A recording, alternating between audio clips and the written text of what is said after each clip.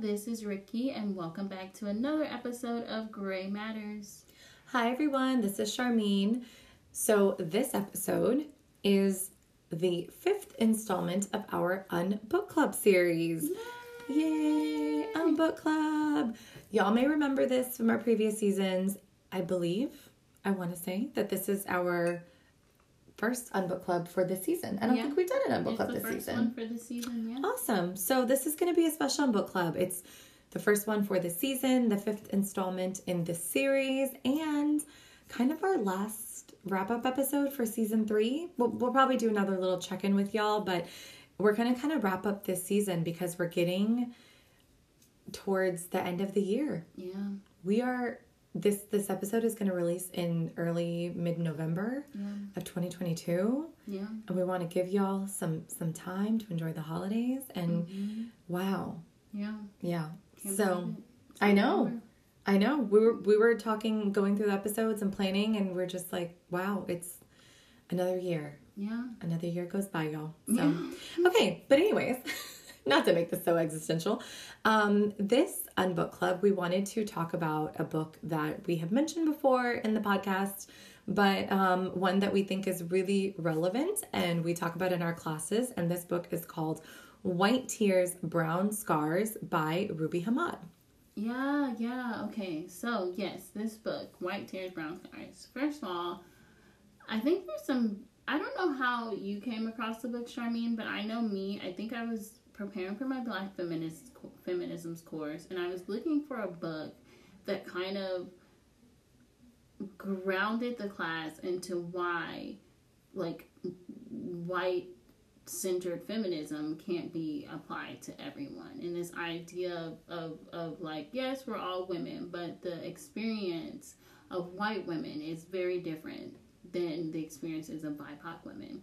And I was hoping to find something that would kind of create a foundation for my students understanding why do we need Black feminisms, right? Why do we need intersectional feminisms, specifically focusing on BIPOC women, and how does it differ, and the power and the privilege and the white privilege that comes within that white-centered feminist movement, and the origins of feminism in itself was, lack of a better word, like whiteness. Yeah, and exclusionary. Yeah, and exclusionary, especially mainstream feminism, right? So you did have BIPOC women all around the world contributing to feminist knowledge, feminist epistemologies, and feminist research, right? But mainstream feminism, right?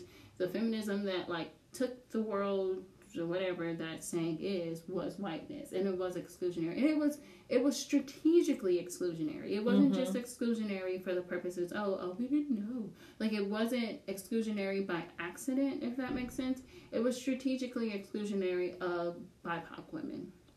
And so I think in her book, Ruby Hamad does a great job at illustrating the impacts of white women's, for lack of a better word, tears, or the impacts or the privilege that white women have in society, and in the detrimental effects of that privilege when it's not acknowledged, specifically to women of color. And it's a very bold book, so there's a lot of really there's some stuff in here that I was like, I could never write a book that just calls this out. Like, first of all, I don't think I could ever write a book titled, where I am now in my academic journey, titled like I don't know, Shut Up White Women, or something like that. You know what I mean? Like, I don't think I could ever title the book similar to this. And so that's what gravitated me towards this book. And I think she does a great job at looking at the history of how white women strategically place themselves counterpart to BIPOC communities. So not just BIPOC, not just Black men, like historically in the U.S., she brings up like slavery and the fact that like you criminalize Blackness, you criminalize Black men, and then there's this idea of like white purity and white women being like the victims that need to be saved, and then how that trickles down to like white women. It like when women of color call out racism, it's kind of like, oh, that's just happening to you because we're both women and it's not happening to me. That's a you problem. That's not really a problem larger in society. So I just think this book does a really good job at like laying the foundations, and it's I would say laying the foundations for understanding the necessities of accepting one's privilege, accepting one's white privilege. If someone is reading and they have white privilege, and kind of laying the groundwork to how white women have used their privilege historically, and why it has, trickled down to modern day society. And it's not something that just happened out of the blue, right? It's not something that just, I don't know, a bunch of white women woke up one day and was like, oh, I'm going to start using my privilege. Like, this is something that it's institutionalized. Thank you. That's the word. It's institutionalized. It's strategic. It's been strategic this whole time. So yeah, that's just, and then also, like, I love, like, there's a chapter that talks about the angry sapphires, bad Arabs, dragon ladies, and, like, boxing the binary. So how stereotypes created by white society, white patriarchal society, of women, of BIPOC women, were purposely created to kind of puriterize white women even more, and kind of have white women be the standard of what a woman should be, and what men should want, basically.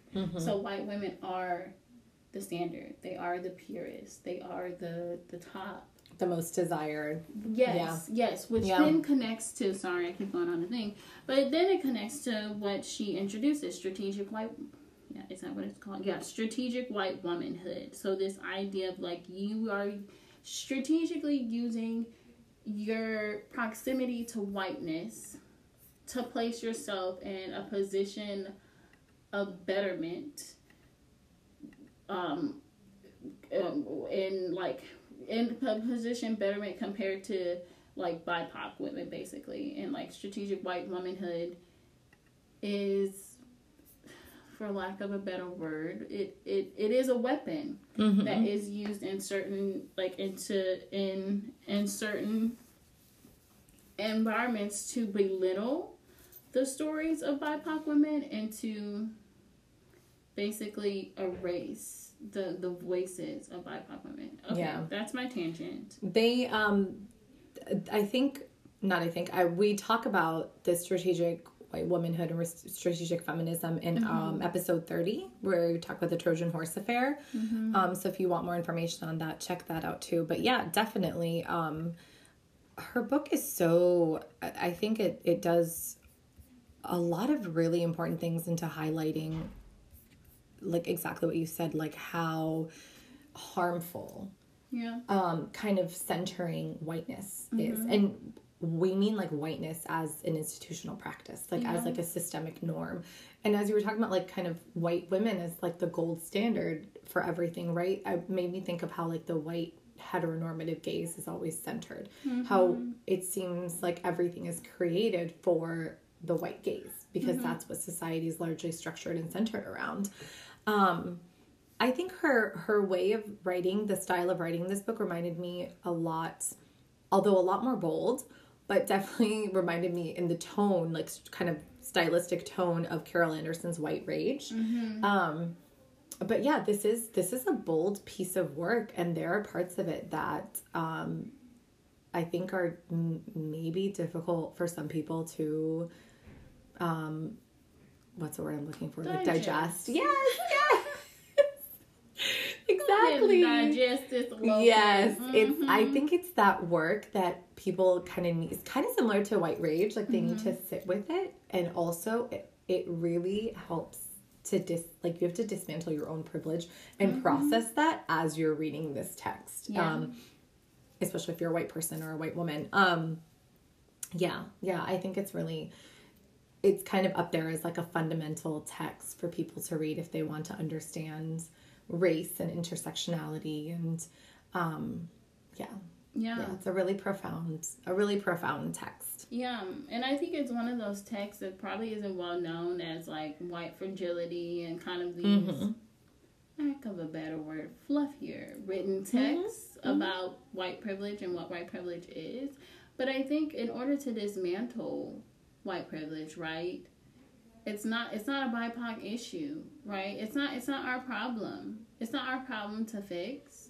It's white people's problem to fix because you created the problem. There's no amount of work that we can do as BIPOC communities to address racism, to address Islamophobia, to address all of these issues without people recognizing their white privilege. And that's probably a bold statement. Maybe that's my future book, Charmaine. Whenever I get to a position in academia where I'm published, because that's also another thing that we wanted to bring up about this book, is that it is bold.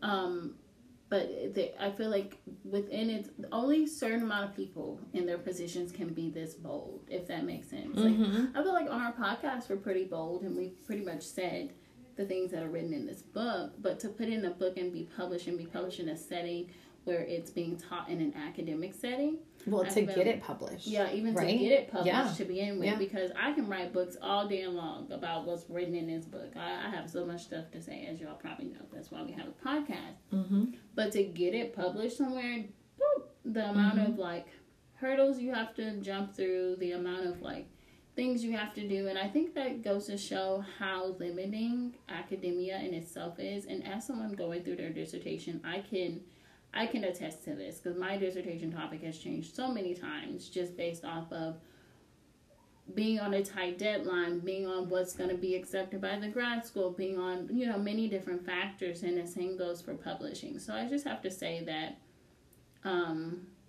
why did I say this? Just so that we can recognize also, since we're talking about the privilege, but I think, Charmaine, you said this more eloquently, but it's a privilege to be able to be this bold. Like we said, it's even bolder than white rage, right? I feel like Carol Anderson, I feel like I could read between the lines and I'm like, oh, I know you want to say this. Yes. But she's like, oh, let me hold back. Let me rephrase this in a more academic, eloquent way.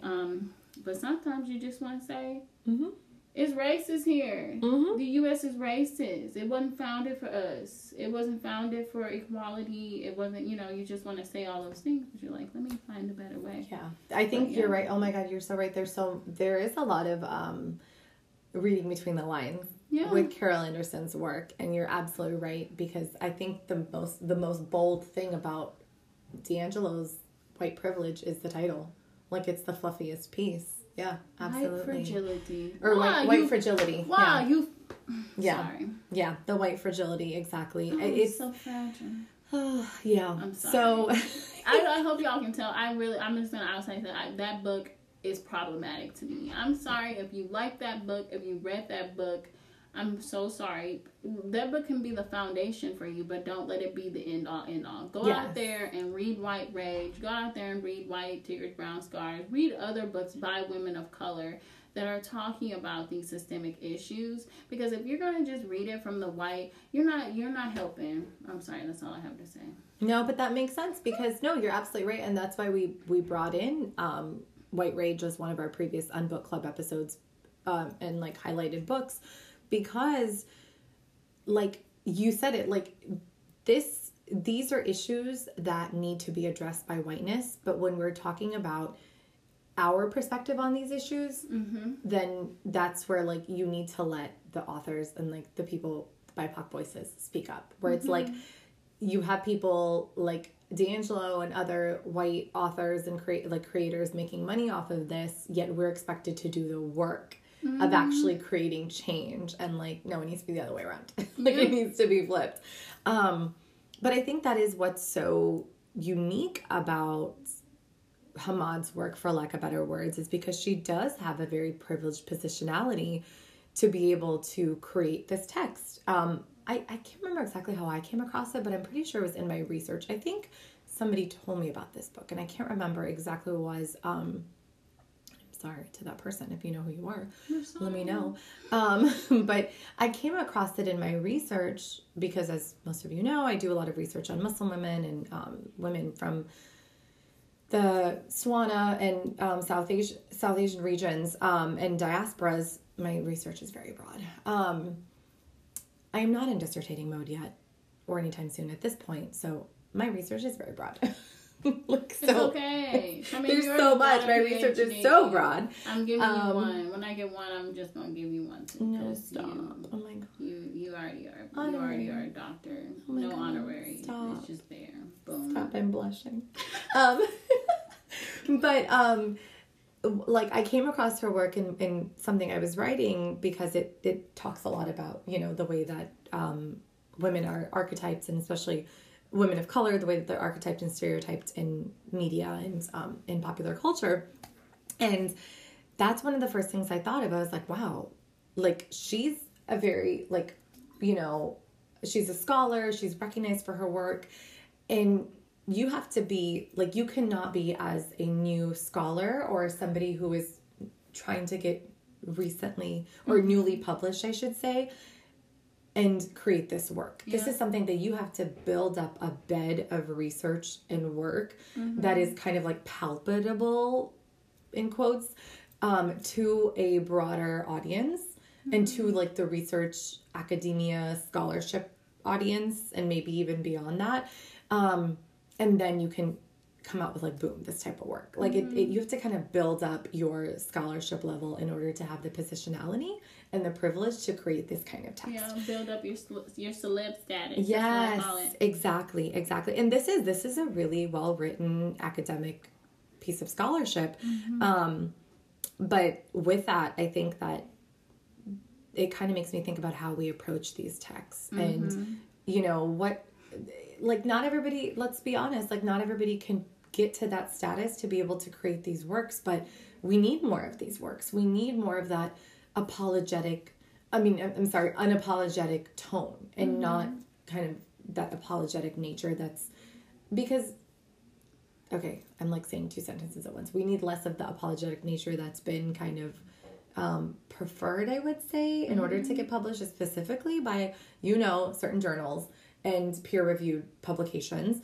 But we still have to get there. We still have to break through that threshold. We have to get through that gatekeeping. You know, who's going to break those barriers through, like, who's going to crash that? Who's going to, what's the word I'm looking for? Whatever, to get through the gatekeeping. Who's going to break through and not be the gatekeepers and allow more of this unapologetic work to be published through scholarly methods, right? Like, so through peer-reviewed publications, university-backed publishing houses, that type of thing. So, yeah, I just think that's a conversation that needs to be had, I think, when we're discussing these types of works. Yeah. I was just looking at Ruby Hamad and seeing what, now it's not coming up. Because who the publisher is? Oh, I was trying to. Oh, okay. Oh, thank you. I dropped my ring and Ricky grabs it for me. Behind the scenes, if you made it this far, leave a ring comment on our Instagram post. Yes. I was trying to save the ring. Thank you. This is what I get. I'm like fiddling and playing with my rings behind the scenes, y'all. Yeah, okay. Yeah, I was trying to look up Ruby Hamad and see, am I saying her name right? I think you are, yeah, from what I know. I was trying to look up if she had anything else written, but I think this was the first. Oh, okay. So here we go. So she was a journalist. She was in journalism. That's right. That's kind of how she gained her clout. But she had a lot of publications. Oh, New York Times. See, she was a journalist. So she kind of broke her way out as a journalist. And I think you kind of see that in her writing and the fact that, like, a lot of her, not citations, but a lot of her evidence and support comes from a journalist lens, if that makes sense. That actually does make sense. As you said that, now I'm remembering I did read about her somewhere, and I read through some of her previous work, like her journalist publications. And that makes sense because that is also a lens to her unapologetic nature and way of writing. Yeah, and it says she's currently a PhD candidate. She is a PhD candidate in media and post-colonial studies at the University of New South Wales. So yeah, so she is currently a PhD candidate. Okay. So that's interesting. Yeah. Yeah, that is interesting.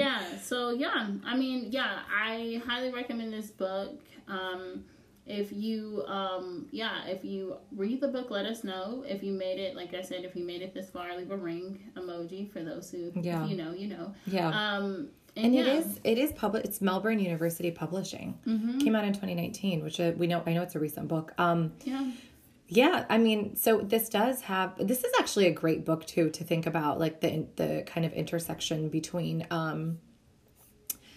journalistic studies and like we can say women and gender studies and social sciences, liberal arts. It's kind of at the intersection of all of these different disciplines. So a very interdisciplinary book as well. I think it would be really useful for people in a number of fields to be able to engage with this. So yeah, I mean, if you read this, let us know if this is the first time you're hearing about it, or if you've engaged with the text, whether on like a personal individual level, if you've for school, for academia, for work. We'd love to hear like your thoughts about it and how other people are engaging with this work, because we're doing it from an academic kind of standpoint. From an academic standpoint. And then I know Ricky you have assigned parts of this to your students. Is that correct? Yeah, I have. Okay. So I signed the whole book actually to my Black Feminisms course. So yeah, I use it. I will continue to use it in class. And the students really like the book actually. They were like, are you keeping that book? I was like, yeah. Oh, good. That's good feedback. I haven't introduced it in my intro class yet. I believe I included it in extra credit. And I told them to write about parts of it as well. But I've discussed the book and I've included parts of the book in certain readings and throughout like different parts of the class, but I haven't like assigned it. I'll just, use it for like discussions and supplemental reading, but I did include it as an extra credit. So yeah, if you're an educator and you've taught this book, let us know how that has gone as well, because I'm always interested to know what other educators are using as well. Or I actually would be really interested to know what other educators are using to teach this kind of material. That's not white fragility. We don't need to know if you're using that. But like other than like white rage, white tears, brown scars. The full name of this book, I don't think we actually did that. I'll just say that. Yeah. White tears, brown scars, how white feminism. Oh my God, I just lost it. I'm sorry, y'all. Here we go. How white feminism betrays women of color. Yes, exactly. How white feminism betrays women of color. Yeah, so if you're using, I'd be interested to know what other text educators are using in their classes about this material. And then just a reminder, going to do a little bookshop blurb. You know that you can find this on our bookshop when you go to bookshop.org. Just go into Gray Matters, the blog. It'll give you a recommended book list. If you go through there and you purchase it through that link, you are, of course, supporting Bookshop, which supports local booksellers, but also we're an affiliate, so you'd really support us as, we're a team of two. So we would really appreciate, instead of if you, don't want to give your money to the guy that likes to build rocket ships that look like other things, and things like that. If you would just love to, we get a small little kickback from the books, and we would really appreciate that. So we have so many other books on there as well. Everything that we have mentioned in our podcast thus far, including the other Unbook Club episode books that are available on Bookshop, are on there. So you can purchase anything from that Unbook Club list. If you stay tuned after this episode is over, we have a little blurb about Bookshop as well. So you can get more information on there and through our resources page and a book club pages on the website. So there's a lot of different ways for you to get a little bit more information and to get access to this book. So yeah. I think that's all we have. But we hope you enjoyed this episode and this season. Yes. And, stay safe. Yeah, this is the end of season 3, right? Yeah. But we might have a little surprise. We might have a surprise for you. If you made it this far, leave a gift box emoji, and we might, if we get enough gift boxes, we might reveal our surprise. So yeah, if you made it this far, leave a little gift box. But yeah, hope you enjoyed season 3. Stay tuned for future episodes as always, and check us out on Instagram and TikTok to see what we're going to be up to while we prepare for season 4. But yes. Oh, and last but not least, I'm going to do one last little plug ahead. for us. Y'all, back to our little team of 2. It really does help if you rate us and review us on your podcast streaming platform. If you're listening to us, if you've made it this far, leave. No, I'm just kidding. I won't make you leave any more emojis. But I do love the ones that Ricky recommended. But it really, really, if you are listening still, we so appreciate that, because we know that you really support and enjoy our work. And so it really, really helps us kind of break through the sea of podcasts, and just allows us to reach more people, and, you can help us promote our work, and just rate us, review us, subscribe to us. That way, when we're always dropping new episodes, and you can stay in touch with us, and, our socials, Gray Matters, the blog, and all that good stuff. So thank you. We really appreciate it. We appreciate y'all for sticking with us, and we're so excited for everything to come for season 4. And we hope you have a really safe end of the new year, or end of the year, start of the new year. It's already starting. I don't even know. We're midway. We're a little over midway through the semester, so I'm sure my other educators will understand how we feel. Educators and students, we're with y'all, but everybody else, we understand the feel. It's the holiday season's coming. It's fall, y'all. It's fall, y'all. It's feeling fall outside too, y'all. Yeah. So it's fall, y'all. Yes. So stay safe, and we will talk to you soon. Thank y'all. Bye. Thanks for listening. We appreciate your support. You can continue to show your support by giving the podcast a 5-star review, becoming a subscriber on Anchor, and following us on our website, graymatterstheblog.org, that's gray with an A, and on our socials, as well as sharing and commenting on our posts at Gray Matters the Blog on Instagram and TikTok. We want to connect with our Gray Matters community.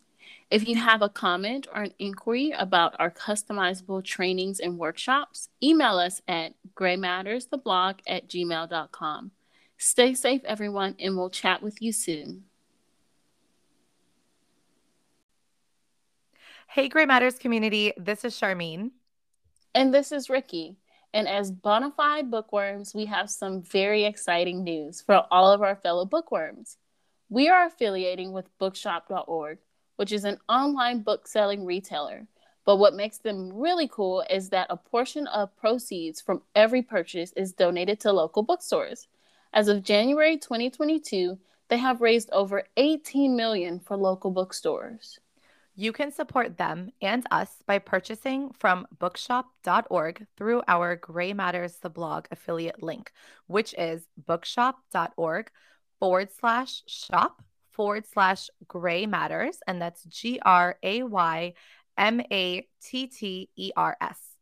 Bookmark that link, because we have added and will continue to add all of the books that we discuss on our podcast and that are available, as well as some others, to the Gray Matters recommended book list through the bookshop link we just mentioned.